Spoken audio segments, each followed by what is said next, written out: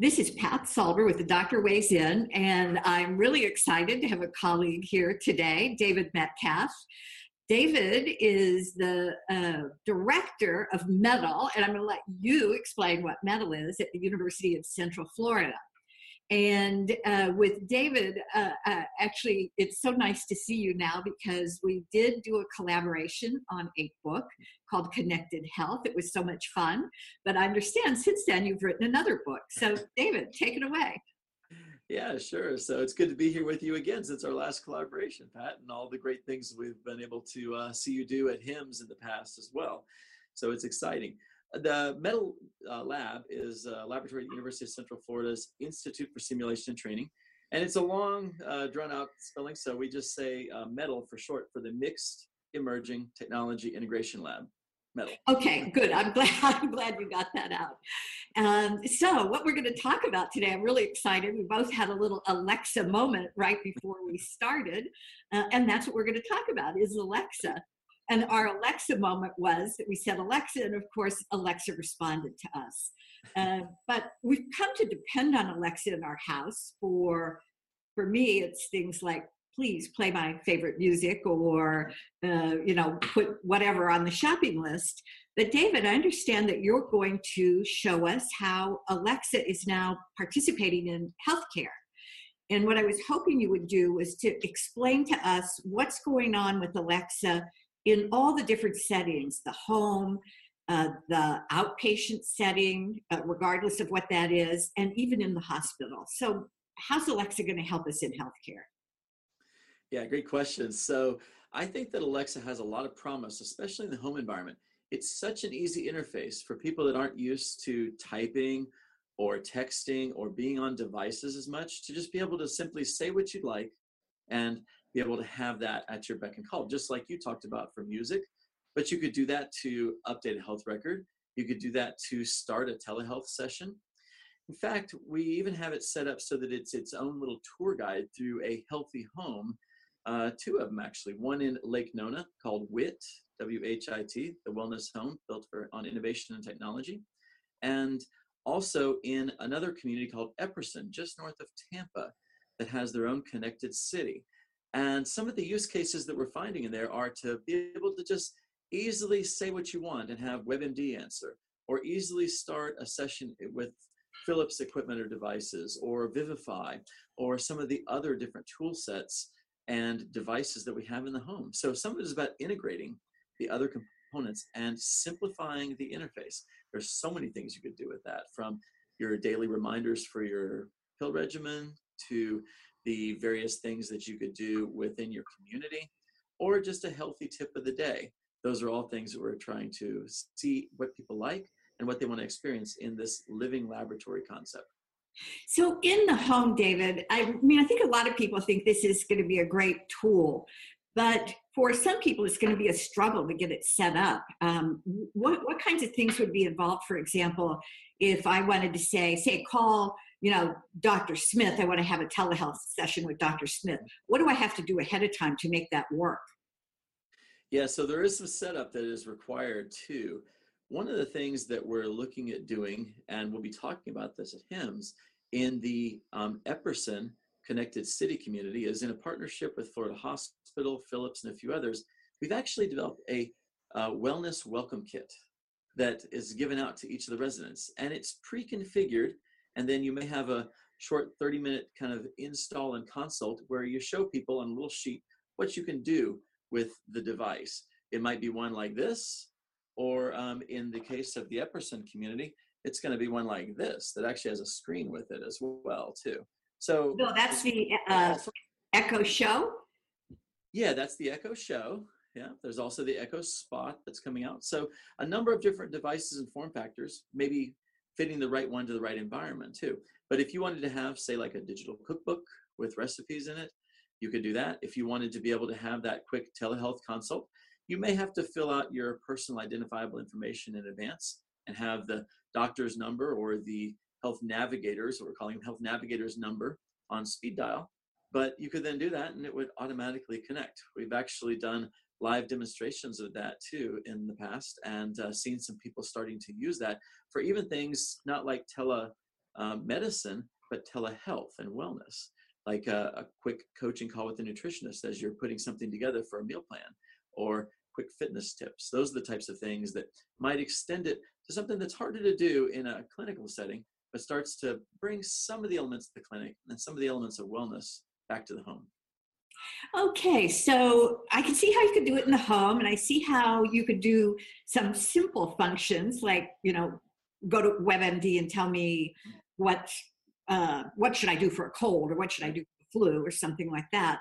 But how's this going to work in the doctor's office? Do you foresee that docs are going to have their echo sitting on the desk, and she'll participate in, I don't know, the doctor-patient relationship?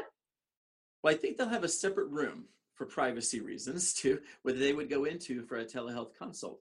And the Echo Show is probably one of the easiest devices to be able to have this face-to-face interaction, have it be private, and also be able to share some of the other things like records, or to have the Alexa linked to maybe a blood pressure cuff, or linked to, if you're diabetic, a glucose meter with a Bluetooth connection, so that the doctor can see real-time data analytics from you at the same time. So that extends it one step further.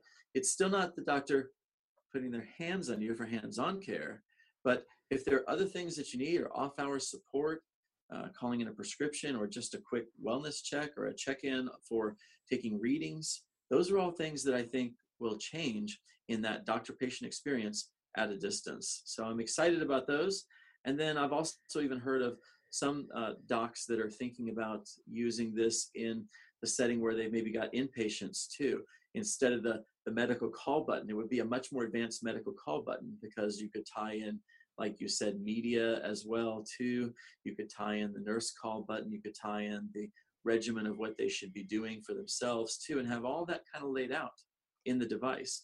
That may change the dynamics of nurses rushing up and down the halls back and forth constantly, or tying into other durable medical equipment in the hospital setting too. So it sounds like you foresee that one day we could have smart hospital rooms where I could be laying in bed and I could say, oh, close the blinds and turn on the TV set. And by the way, buzz my nurse, I need a pill. And maybe even Right. control my pain medicine device. Yeah, we've seen some of those already, and also being able to tell, like on the pain meter, 1 through 10, you could say that it could auto register into your electronic health record, or EMR. So those are things that are already there. We've already been testing that through Vivify interface and a few others too. So talk to me just a little bit about security, because you've Sure. already mentioned the privacy and personal health information that I might not want to end up, I don't know, on somebody's Facebook page. And there are a lot of people, I have friends who say, oh, everything that you say into Alexa somehow is going to end up in Amazon, and who knows what they're going to do with it. How are we going to address that issue of concerns about things that are very personal to me ending up in an insecure environment? There is a nice mute button on the top of this too, so that's your first line of defense. But yeah, there is going to be that concern ongoing too. And there's a few things the companies are doing to mitigate that. And I say companies because Alexa's not the only one. There's Google Home, the Google Home. There's some of the things that Siri can do. There's on the Apple platform. There's even some specialized ones. Like we were just reviewing one that has a robotic interface, like a face interface called Pillow, Pillo. And it looks like they've got some really interesting ideas about pill dispensing in the same unit, but with a more anthropomorphic kind of friendly face on it too, friendly robotic face. So we'll see which form factor ends up winning. But I think that one of the telling factors in which form factor wins is going to be how closely they pay, how much attention they pay to security and privacy, both. You can almost not separate those two things. One of the things that I've heard after these troubling stories about Alexa picking up anything that goes on is that people are starting to look at the patents that Apple and Amazon are getting. And some of those patents are things like facial recognition through a camera, like the camera that you have on the front of this device. There's a little camera right there too. So while some people think that's another line of security, it can also, a security threat, can also be used for good too, to recognize that who is saying this and to verify through facial recognition that that was the person that has authorization to purchase a movie or to put something into your electronic health record. There's also voice recognition that is getting prominence too. We've been looking at Beyond Verbal and a few other companies that have some interesting technology that can recognize voices, take stress meterings, other things like that that are health oriented. So you start to put these together into what's called a multi-factor authentication. And that's what you really need, is the ability to have multiple things. So you've already logged into the Alexa. And if you want to go out and come back in, you could do that too if you're very concerned about it. But you add these other components that are coming into the next generation devices, we're told. And that's when you start to have some more power to make sure that no PII, personally identifiable information, or HIPAA violations happen either in your clinical setting or for that information to get out from your home. Big concern. Well, that would actually help alleviate some of that concern. I do have facial recognition on my new iPhone 10, and it works really well. And I have fingerprint ID on my MacBook, and that works pretty well. But if I could have a fingerprint and a face and a voice all together, I mean, that pretty much would be me, as opposed to somebody who pretending to be me, and that would, as I said, alleviate some concerns. So I just want to close, David, by asking you if you foresee the day when we don't actually even need to have an Echo device or a spot or a show or anything like that, but somehow this is just sitting on me like a patch. I do, yeah. I've been interested in some of the other form factors that are coming. I've seen an Alexa-enabled watch that you can have. I've seen a ring configuration that you just press a little button on the inside of your ring and you can speak to it. That way it's not always on, recording every single thing you do. And there's even a new wand that you can put on the refrigerator that looks like a little microphone that you can just press whenever you need something, and it ties into the whole Alexa network. So you're going to see a variety of form factors from Amazon and from a lot of others too. And those are some pretty exciting things that I think we're going to continue to get to explore with a band or a watch or some other form factor in the wearable space. So that's pretty exciting.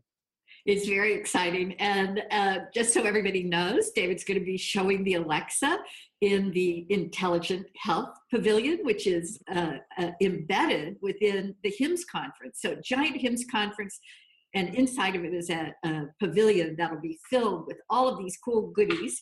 And David's going to be showing how they interface with Alexa. So come visit us there. I've got a sneak preview for you of a couple things, like our newest intelligent mirror. You may not be able to see it's a mirrored surface, but our intelligent mirror that we're going to be showing, and also talking about some of the things with blockchain technologies too. And we'll be showing that in the Intelligent Health Pavilion, and specifically in the iHome portion of that, and in our lab areas.